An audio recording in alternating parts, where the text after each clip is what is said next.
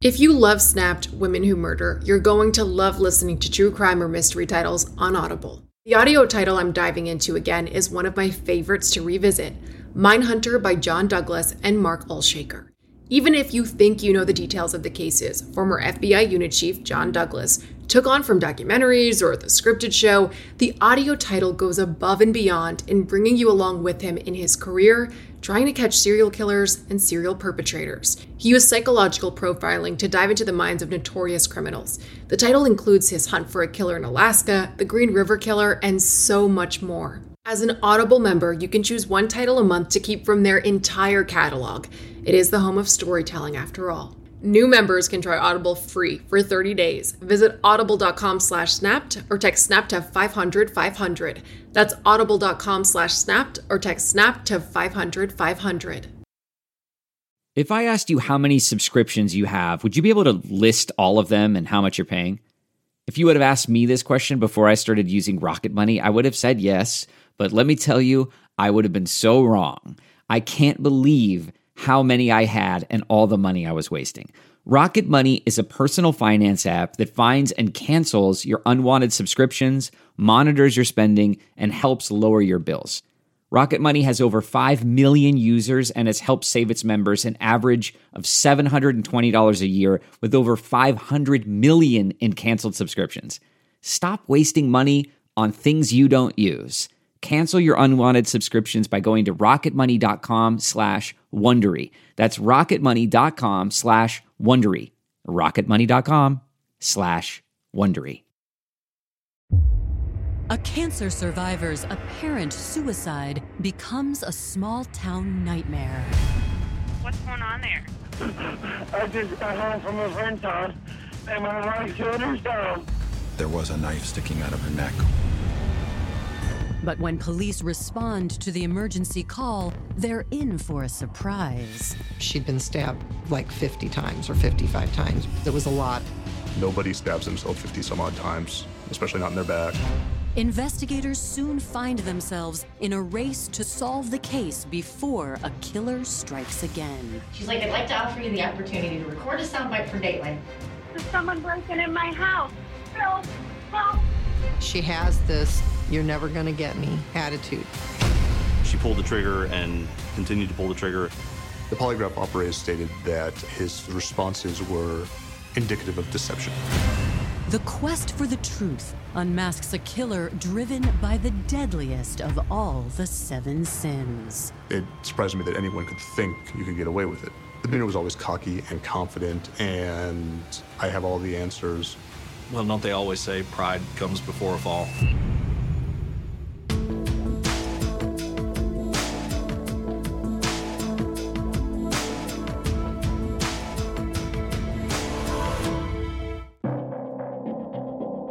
It's 2 days after Christmas 2011, and most residents in Troy, Missouri are just winding down for the night.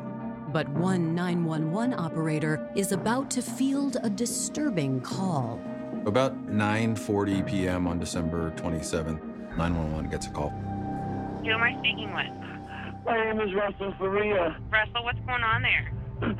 I just got home from a friend's house, and my wife killed herself. She's on the floor. He's sobbing on the phone. He's kind of wailing. He's obviously very upset. It's heartbreaking. It's a man crying and wailing about finding his wife. He's panicking. The 911 operator is trying to calm him down. I need you to take a couple deep breaths so I can see what's going on. Is she breathing at all? No. She is not breathing? No, come on. Russell, they're on the way, hon, okay? They'll be there shortly. When officers arrive, Russ leads them to his living room, where his wife, 42-year-old Betsy Faria, lies motionless on the floor. They can see as soon as they get in there that Betsy Faria's died. When the first responders came, she was cold and she was stiff to some degree. It wasn't very bloody, but the wounds were pretty grievous. There was a knife sticking out of her neck. They saw the horrific injuries and thought, how could anybody look at that and just think slashing the wrist suicide?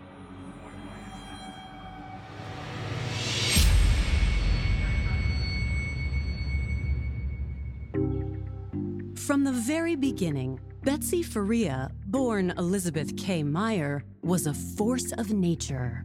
Betsy was one of those people that would come in the room and light it up. She was just always high energy, exciting personality. Betsy was a really friendly, fun-loving person. She was in the insurance industry for a while. She had a DJ business on the side, tons of friends. Betsy loved being a DJ. Music was her passion. She did weddings. She did pool parties. She could get a party started anywhere she went. The same infectious energy that made her DJ business a success drew the eye of Russell Faria. Russ came from an Italian family, just like a fun, nice guy. A guy you like to, have a beer with. He loved that she was outgoing. He loved that she could start a party. She was busy 24/7. The girl never stopped. She had been married once before. She had 2 daughters from a prior relationship. When Russ and Betsy married in early 2000, Russ became a father to Betsy's girls, Leah and Mariah. He was a good dad to those girls. He might not be their biological dad, but my God, you raise somebody from 1 and 2 or 3 years old, you're their dad. And he loved them. He really did. Betsy and Russ made a great team. She would always tell me stories about how good he was to her and how he was so supportive of everything she wanted to do. And Betsy really wanted him to go back to school, and then he did. He got his degree in computer science, got a good job with Enterprise. They found this cute little house, and even though it was a bit of a ways out, Betsy just fell in love with the house. The home was an ideal fit for their family of 4. But as with any marriage, not everything was perfect. They'd had some ups and downs. They'd had some fights. They'd broken up some. Betsy was torn because she started really thinking hard about making her marriage work. And they kind of reconnected. She had told me how, my God, I'm falling in love with him all over again. They had a slightly tumultuous marriage, but they were back together really wholeheartedly. In January 2010, their renewed faith in each other faced the ultimate test. Betsy was at my house, and she's like, I got to go to the doctor. I said, what's wrong? Oh, I have a lump. She went and she had to have a biopsy, and then she was diagnosed. Betsy was diagnosed with breast cancer. Betsy's chemotherapy and round-the-clock care stretched Russ to the breaking point. Luckily, the couple's family and friends rallied around them. Betsy and Russ were especially grateful to Betsy's friend and coworker, Pam Hupp.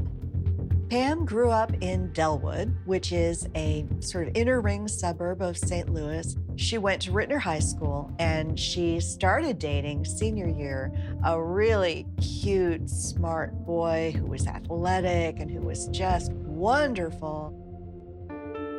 Right after graduation, Pam and her beau received life-changing news. That summer, Pam found out she was pregnant. So when all her friends went off to college, Pam was home straining beats for a new baby. Pam and her high school sweetheart married soon after. They had a little apartment, and eventually Pam got a job waitressing. Later, Pam went to work for an insurance agency, and Betsy was in that office. From the moment Pam and Betsy met, the 2 coworkers hit it off. Pam and Betsy were pretty close when they worked together. And then when Betsy got cancer, I think Pam kind of became more of a presence in her life. Betsy was really bubbly. Pam was breezy and confident, and she would listen to other people's problems. She always liked to think of herself as able to figure people out. Pam went to chemo with Betsy. I knew she went to tennis occasionally with Betsy. My very first impression was like, oh, she's super nice, and what a great friend to have. After months of treatment, Betsy's doctor determined her cancer was in remission. Russ and Betsy booked a cruise to celebrate together. Russ was over the top excited that she was in remission. He couldn't wait to go on the celebratory cruise. But in October 2011, just a month before setting sail, more bad news came. After she was in remission, they did a scan, and that's how they found that she had it back in other parts of her body. And they got re-diagnosed. According to doctors, Betsy now had only 3 to 5 more years left to live. I told her to slow down one time, and then I realized, no, don't slow down. If you're going out, go out with a bang. One of Betsy's dreams was to swim with the dolphins, and we talked about it a lot. She was very excited. Tragically, only a month after Betsy's dream trip, her husband Russ is reporting her gruesome death to police as a suicide. Someone coming home sees their wife laying on the floor, wrists have been cut. I suppose, someone could believe that that's what had happened. Officers transport Russ to the Lincoln County Sheriff's headquarters and call for backup at the scene. The Lincoln County Sheriff's Department did what's called a major case squad call-out. You get a couple dozen police officers from all the departments in the area. They saturate the case. Coming up, a logical suspect emerges. If you have the rage killing, traditionally that would be the husband. And an alibi comes into question. Why are you making all of these stops? Why do you have all these receipts?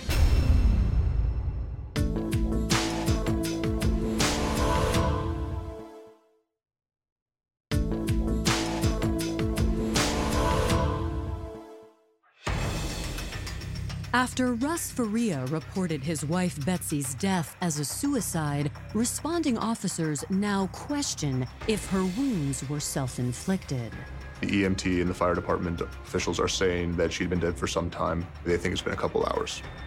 It seemed that rigor had set in, and the blood looked like it had dried and set up. Crime scene techs search the rest of the house for evidence. They find some blood on the light switch in the master bedroom. They find a pair of slippers in the closet of the master bedroom with some blood on them. There's no evidence that the home had been broken into. There's no splintered door jamb or, missing valuables. Across town at the Lincoln County Sheriff's Office, detectives sit down with Russ Faria, who walks them through his wife Betsy's last hours. He says Betsy had chemotherapy down in Lake St. Louis near Betsy's mother's house. She had stayed there the night before. Do you know what time Betsy's chemo appointment was yesterday? Not sure of the exact time. I know it was in the afternoon. Russ tells detectives he worked from home all day before leaving around 5 p.m. for a weekly gathering with friends. He had game night at his buddy's house, clear across town, 20, 30 minutes away. He leaves his home in Troy. He gets gas near home. He gets cigarettes kind of midway down the way. He gets dog food. He gets tea. He goes to his friend's house. Do you go to your friends often after he works? We go over there on Tuesday nights, and usually we play games or watch movies and hang out. Betsy went to her chemo session with her family friend, and then Betsy went back to her mom's, where she normally stayed after chemo. Russ said Betsy texted him that Pam Hupp had insisted on taking her home that night. He didn't have to pick her up. Russ says he stayed at his friend Michael's house until about 9 p.m. He then leaves this game night, makes a couple stops on the way home. Once he gets to the house, comes in, sees what at the time he believes his wife has committed suicide. He's interviewed for hours. And at some point during that conversation, they start talking about whether or not it's suicide. Do you think she'd be capable of committing suicide? I don't know. I mean, I like to think not, but she's talked about it before. Russ explains that Betsy had long struggled with depression. He was very well aware of the depression. Unfortunately, a couple times Betsy had tried to hurt herself, and Russ wanted to get her help. He wanted to make sure that she was okay all the time. She had talked about suicide before. Breast cancer isn't easy. Getting a diagnosis that has spread is not easy. And when he comes home, what he sees is her with a giant cut on her arm. He says, my wife killed herself. If this comes back as not a suicide, what do you think happened? Any ideas? I have no idea. the hang up, and you probably know this as well as I do, is it's not typical for someone that's going to commit suicide to do it by the way that she done it. I would think so. And that's what concerns us. Detectives conclude the interview, hoping the autopsy results will provide them with much-needed insights. The next day, the medical examiner confirms what police already suspect. She'd been stabbed like 50 times or 55 times. It was a lot. Nobody stabs themselves 50 some odd times, especially not in their back. There were 55 stab wounds, but most of them were concealed by her clothes. The medical examiners said that her heart stopped beating fairly early in that process. Evidence showed that a lot of the stab wounds were post-mortem. The number of times that Betsy was stabbed led the police to believe that this was a crime that was fueled by rage.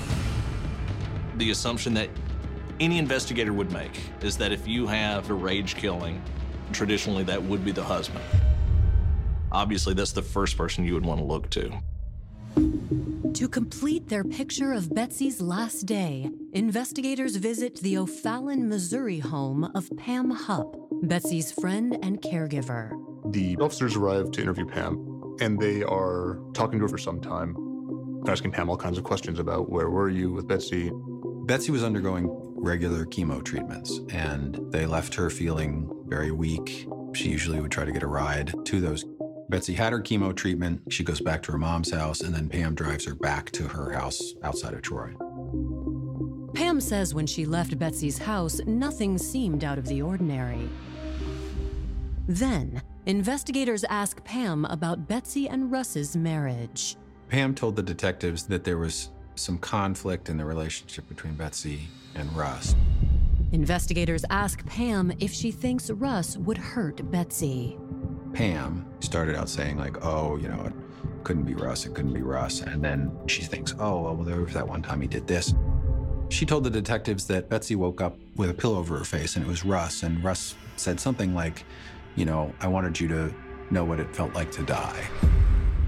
My brain started moving towards Russ a little bit. The parts of me thinking Russ did it was the way it was done and the fact that I thought that he came home early and did it. After the interview with Pam, investigators look at everything in a new light, beginning with Russ's 911 call.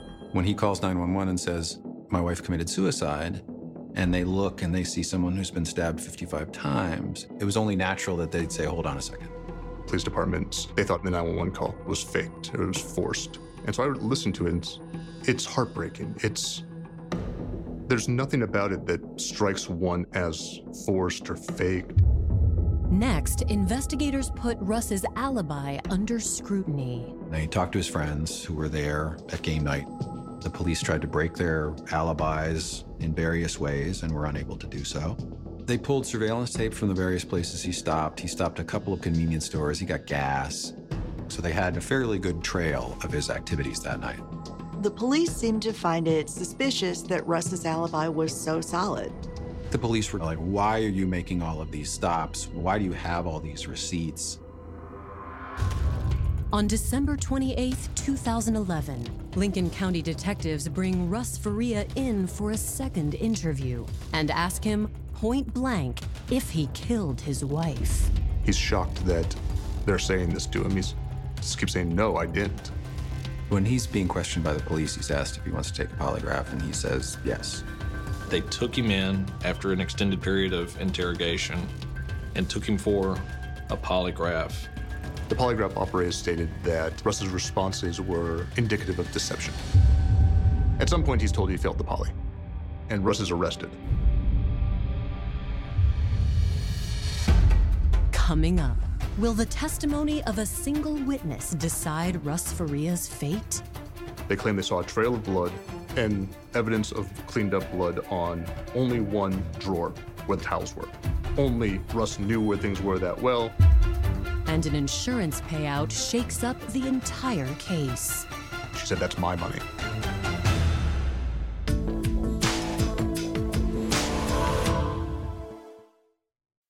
As a Snap listener, you know the world can be a dangerous and unpredictable place.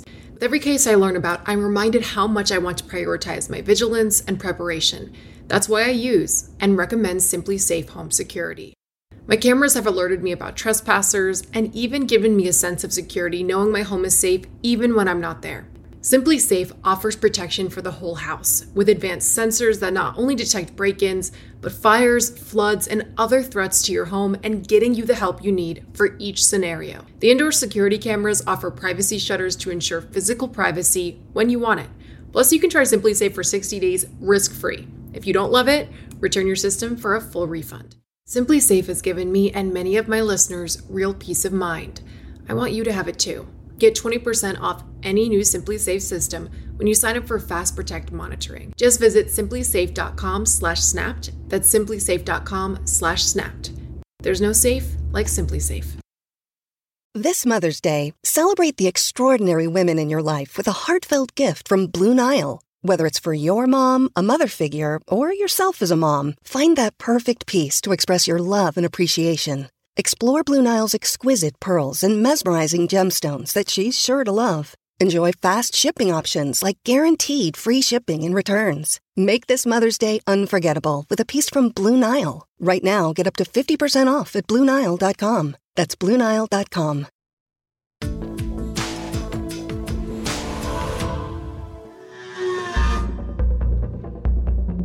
Lincoln County detectives investigating Betsy Faria's murder have arrested her husband, Russ.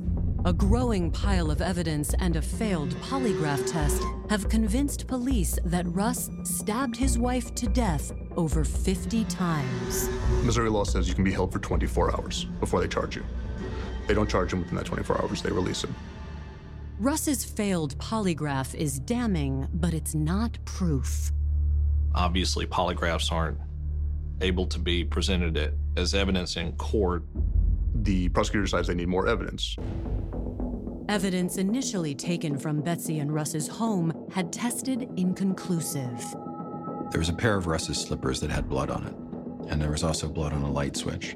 If you test for DNA on a light switch, you're going to find DNA from every person who's touched it. There was no, bloody fingerprint on the knife or anything like that leading back to a certain person. The search for definitive proof brings investigators back to the crime scene. Lincoln County Sheriff's Department gets a warrant to go search the house to look for evidence of blood that's been cleaned up.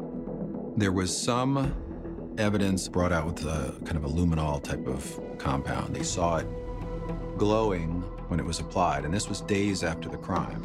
They saw a trail of blood and evidence of cleaned up blood on only one drawer where the towels were.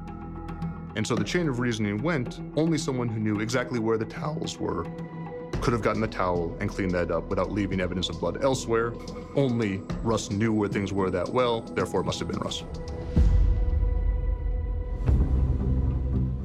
The new blood evidence convinces a Lincoln County grand jury. On January 4th, 2012, Russ is indicted. Russ was arrested for first-degree murder, and his bail was set at $250,000, which he could not make. When Russ's trial begins more than a year later on November 18th, 2013, his attorneys believe they have a good chance of an acquittal. We have a very strong alibi. This man, when he was arrested, said that he stopped for gas, stopped for cigarettes, stopped for dog food, stopped for tea. Every single one of those things is documented and backed up. He says he went to a house with 4 friends. Every one of them says he was there. This was a man we truly believed to be innocent, who had been wrongfully accused. Russ's alibi becomes the prosecution's first target. The state argued that they weren't credible witnesses, that they were either a part of it or had covered it up. The prosecution's theory was that Mr. Faria had left from his game night, made these multiple stops that were irregular for him, and then once he got home, murdered his wife, cleaned himself up, staged the scene, and then contacted 911. Seasoned courtroom observers and friends agree the state's case seems flimsy at best. All they had was a bunch of circumstantial nothing. Then the prosecution's secret weapon takes the stand. Pam Hupp was a major witness. She talked about the relationship. She talked about the insurance. Pam tells them that Betsy had a couple of life insurance policies and that she was really concerned that Russ would blow the money. The change of life insurance form was signed 4 days before the death. Betsy signed over the insurance from Russ to Pam. One of their theories to explain a possible motive for Russ would be that Betsy had told him, hey, I changed this in policy out of your name, and he got mad. Pam testified that he had held the pillow over Betsy's face and said, this is how it feels to die. No one was ever able to validate the supposed pillow incident. In the aftermath of Pam's testimony, the case is turned over to the jury on November 21st, 2013. The jury was out for 4 hours. At the end of it, they returned guilty verdicts. The verdict troubles many of Betsy's supporters, including her 2 daughters. Leah and Mariah both, I think, questioned if he did it the whole time. And they told me that. I'm like, oh my God, I feel like they put the wrong person in prison. Occasionally, you'll have cases where sometimes there are nagging questions. It just felt like something was off. You couldn't explain it. I had a certain level of shock. This is not how the system is supposed to work. I couldn't see how anyone could possibly think that this case had been proven beyond a reasonable doubt. In the months following Russ's conviction, Betsy's daughters, Mariah and Leah, become increasingly frustrated with their mother's friend, Pam Hupp. Pam Hupp had said that $100,000 had been put into a trust fund for the girls. She told me all they had to do was ask. They asked, and she didn't turn the money over. She set up a revocable trust, and she canceled it as soon as that was all over in trial. She never planned to give that money to the girls. Betsy's daughters were appalled and immediately filed suit for that money. During the civil trial, Pam said that Betsy wanted her to have the money, and she could do whatever she wanted to with it. That was a complete reversal from what she had testified to at Russ's trial. Pam says that the only reason she put the money into a trust for the daughters was because she had been asked to by the prosecutors. And she said, that's my money. Under oath, Pam shows the same swagger as she did as star witness in Russ's murder trial. Pam's very arrogant, in my opinion. It came out during the life insurance trial. She has this, you're never gonna get me attitude. The verdict only bolsters Pam's confidence. The judges ultimately decided that Pam's name was the only name on the life insurance policy and the money was hers. Despite the judgment, Russ's defense team seizes on an opportunity. The civil case against Pam brought out the evidence that she'd only set up the trust for the girls to get the prosecution off her back. We asked the Court of Appeals to grant us a new trial based on new evidence, and they did. June 2015, the judge orders a new trial. And after 3.5 years behind bars, Russ is released. The judge also reduced the bond, and that bond was posted. Russ was released from jail at that point. Russ's 2013 conviction failed to rule out an alternate suspect. Pam Hupp's the last person to see Betsy Faria alive. She was the recipient of insurance money and was never looked into, was never really thoroughly investigated as a suspect. On November 2nd, 2015, Russ's retrial begins. This time, Russ's defense team files for a bench trial. A sole presiding judge will decide Russ's fate. As we go into the second trial, the prosecution appears to have realized that Pam's stories are too contradictory, that her credibility is shot. So they elect not to bring her to the stand. Russ's attorneys relentlessly attack the state's physical evidence. There was blood on top of the slippers and on the bottom of the slippers. What there wasn't anywhere in the house was a bloody footprint. It appeared as though the blood may have been dipped on the slippers and then placed somewhere. And for the first time, a new suspect's name is read into the record. We were allowed to introduce the evidence that someone else committed the crime. And so we were introducing evidence that we felt suggested that Pam had been the one to do it. That Pam had been the last person to see Betsy alive, that Pam had gotten the life insurance policy, that the life insurance policy had been changed days before the murder. After a 4-day trial, Judge Stephen Omer retires to consider his verdict. The judge was out for about 2 hours, and when he came back, he read a statement, and he stated that the investigation, unfortunately, raised more questions than it answered. Russ Faria was not guilty. To us, it was always clear he was not guilty. I was super happy for him, but it made me sick because now the real killer is still out there. Coming up, a familiar voice cries out for help. There's someone breaking in my house. Help! Help! And a strange encounter helps investigators tie up some loose ends. Should I have gotten a car? No one would admit that. It's got to be connected. Lightning doesn't strike twice.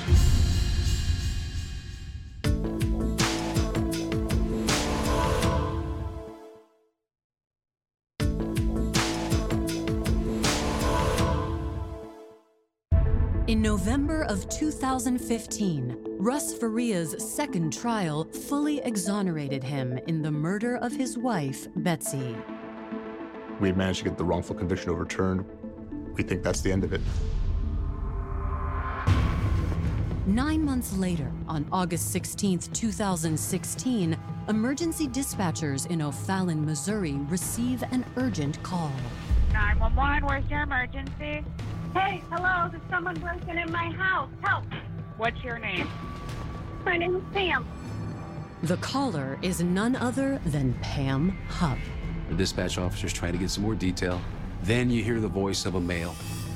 Want me to you? Want me to see your wife? No, I'm not getting in the car with you. No, wait away. We couldn't really understand what the communication between the two of them was all about. Then you hear some commotion. She continues to repeat herself, help. Help! Help! Ma'am, can you hear me? Help! A few seconds later, you hear 5 gunshots. What's the address you're at? The commotion stops. A few seconds later, you hear the smoke detectors go off. Are you there? Yes, I am. Where are you I at? have an intruder in my house. Who broke into your home? I don't know. I mean, help! Moments later, O'Fallon police arrive at the home of Pam Hupp. Most of us were familiar with the name Pam Hupp from another case in the area. Pam directs the officers inside, where they find a man lying dead from multiple gunshot wounds. The uniformed officers established an initial crime scene, protected the scene. When I first made contact with her, the medics were checking her out and making sure she was okay. We asked her if she'd be willing to come up to the station, and she agreed to come with us. While Pam's transported to the station, investigators process the scene. The body was found just outside her bedroom door in a hallway. They searched his body. He was wearing some shorts. Inside one of his pockets, they found a Ziploc bag, and inside the Ziploc bag contained a note, $900 in cash, and a ballpoint pen. The note said, more or less, go to Pam's house, get Russ's money, take Pam back to woodpile behind Russ's house. Was this a murder for hire gone bizarrely wrong? Nothing on the body reveals the would-be hitman's name. There was no identification on him, no phone. That just added to the confusion. I had no idea how this person ended up in her home and how he ended up dead. O'Fallon detectives turn to their only witness, Pam Hupp. We went in the interview room and just started working through the details of what occurred. The story was basically that she had just come home from running some errands, and she saw a car pull up around the corner and pulling right behind her, slam on the brakes. A male jumped out of the car, jumped inside her car, held her at knife point. He was talking about how they need to go to get Russ's money, and she described how he kept looking over her shoulder, and she took that opportunity to knock the knife out of his hand with her arm, and then she got out of the car and ran into the house. She called 911. He pursues her. She retreats into her bedroom, grabs a handgun, and ends up shooting. She continued to pull the trigger until it just stopped firing. Detectives ask Pam if she knows what motivated his attack. She told us that the money that he was talking about was likely this life insurance money that was paid out on behalf of another incident. The guy was saying, we're going to the bank to get Russ's money. She did admit that she believed it was probably Russ Faria. I think everybody had this moment of, you've got to be kidding me. It's got to be connected. Lightning doesn't strike twice. Eventually, she told Detective Mountain that her husband had brought her a lawyer, and we never kind of went back at her because they wanted to go. So she left. Back at the crime scene, police take the next step towards unraveling the mystery. Our county crime scene unit rolled his fingerprints, and we were able to get a positive identification on who this was, and it ended up being Louis Gumpenberger. 33-year-old Louis Gumpenberger was a father who lived in the O'Fallon, Missouri area most of his life. He was loving, caring. Louis was always attached to me. Louis was always a mama's boy, always. He was very funny. He would do anything to get a laugh out of you. By 2006, Louis and his on-again, off-again girlfriend, Shannon, had 2 children together, a daughter and a son. Whenever I first found out I was pregnant and let him know, he was in disbelief. But it did not take long for him to be absolutely excited. He just wanted to be a father. Though Louis and Shannon ended things romantically, the 2 remained friends and co-parents. He was very, very interested in being a part of the kids' lives, no matter what was going on with our relationship. But now, investigators are trying to figure out what led him to the home of Pam Hupp. We were trying to figure out where he lived. We were trying to make notification to his family, obviously before this hit the news. The following day, police learned that Louis's family is already worried about him.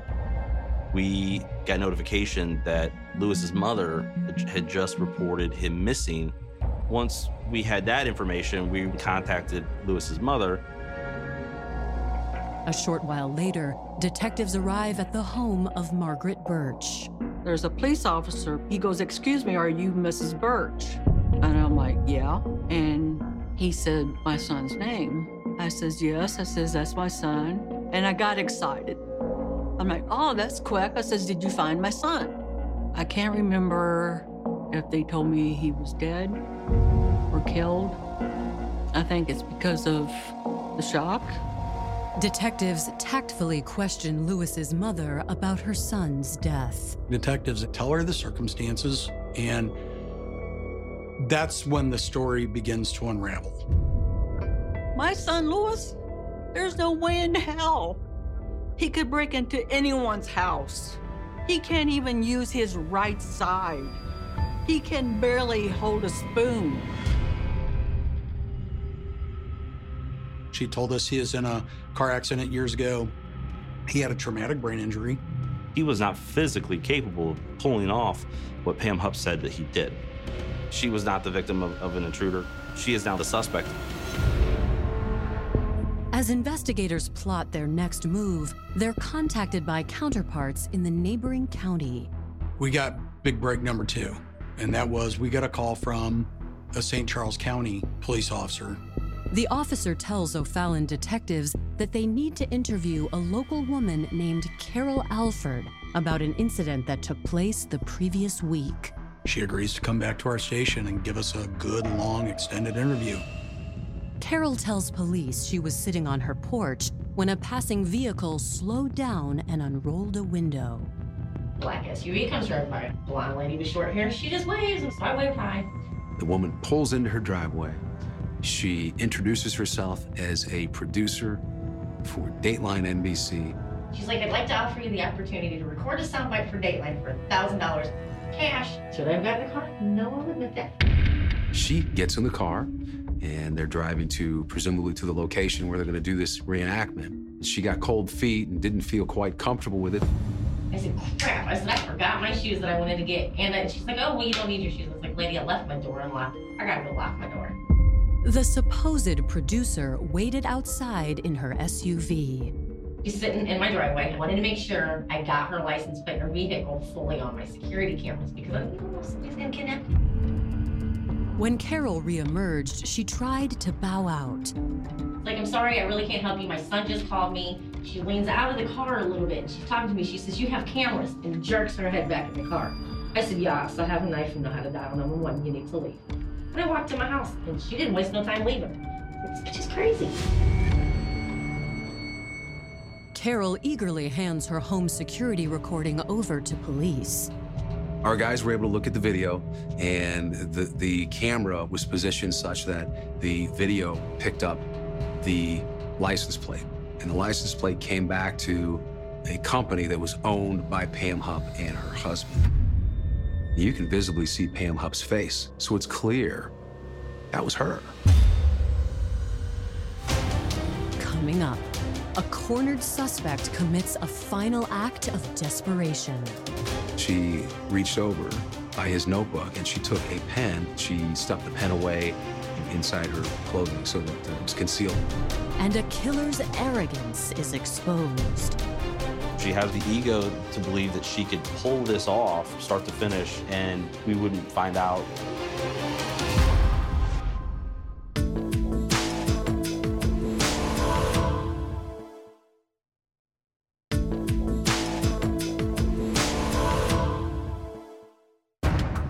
August 2016.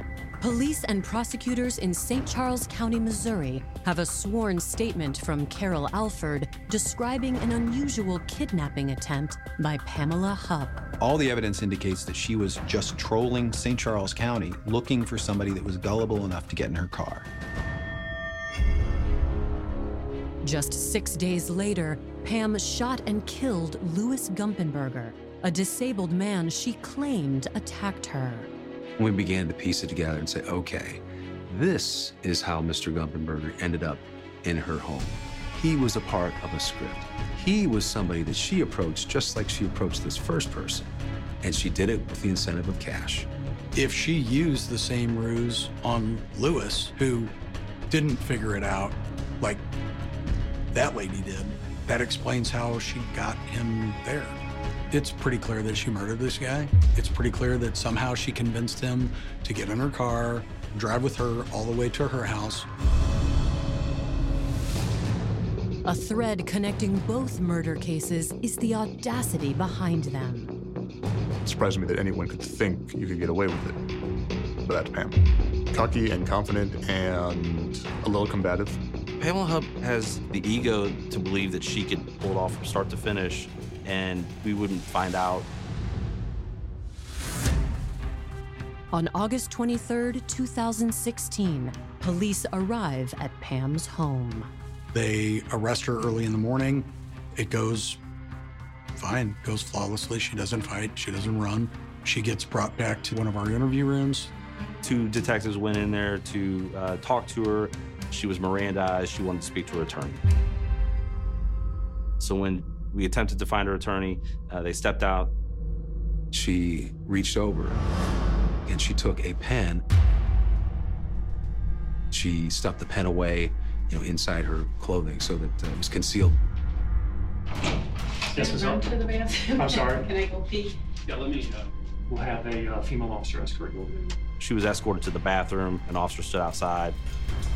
She went into the bathroom, used that ballpoint pen to stab herself on both sides of the neck and her wrists multiple times. Moments later, the escorting officer finds Pam covered in blood. Arriving paramedics successfully stabilize her. Her trying to kill herself, in my opinion, is not the act of an innocent person. Louis Gumpenberger's murder, the state says, was a deliberate act intended to frame Russ Faria. The St. Charles County DA will seek the death penalty. The acquittal of Russ Faria, in my mind, is the reason that she went to kill Louis Gumpenberger. That was the moment that she knew, I've got to do something. I've got to cover this up. St. Charles prosecutors described it as sloppy. At the 11th hour in June 2019, Pam Hupp agrees to an Alford plea deal that will save her life. So an Alford plea is a special type of plea in which a person does not admit they committed the crime, but the person admits that the state's evidence would be enough to convict them. She's sitting in the witness chair at her plea hearing, and she knows she's going to spend the rest of her life in prison. She's sort of just bantering with the judge. She's sort of smug in her answers with the judge. I don't think Pam Hupp was able to admit any type of guilt in open court because of her arrogance, because of her narcissism. Well, don't they always say pride comes before a fall? On August 12th, 2019, Pam Hupp is sentenced to life without parole for the murder of Louis Gumpenberger. As much as it's important that we finally get to take some time and share who Louis was and celebrate his life, it's also just as important that nobody forgets that whoever killed Betsy Faria hasn't been charged. Obviously, the community sentiment is that Pam Hupp is who the killer is. We can't come in making that assumption. We want to make sure that it's a thorough investigation that's done by the book. Betsy was my greatest friend who, if somebody was going to go out of this world with the biggest mystery and the biggest bang, it was going to be her.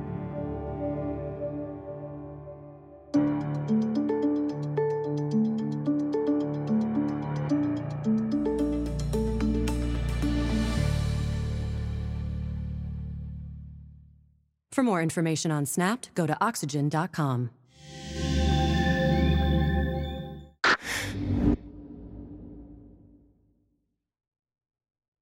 Audible is the destination for thrilling audio entertainment. Allow your imagination to be piqued by stories that are brought to life through captivating sound design, eerie soundscapes, and dynamic performances. As an Audible member, you'll be able to keep your heart rate up month after month because you can choose one title a month to keep from the entire catalog, including the latest bestsellers and new releases. If you're in the mood for a shocking psychological thriller, check out None of This Is True by Lisa Jewell. Embrace brand new exclusive thrillers from best-selling authors who are guaranteed to keep you gripped. New members can try Audible free for 30 days. Visit audible.com/thrill or text thrill to 500-500. That's audible.com/thrill or text thrill to 500-500.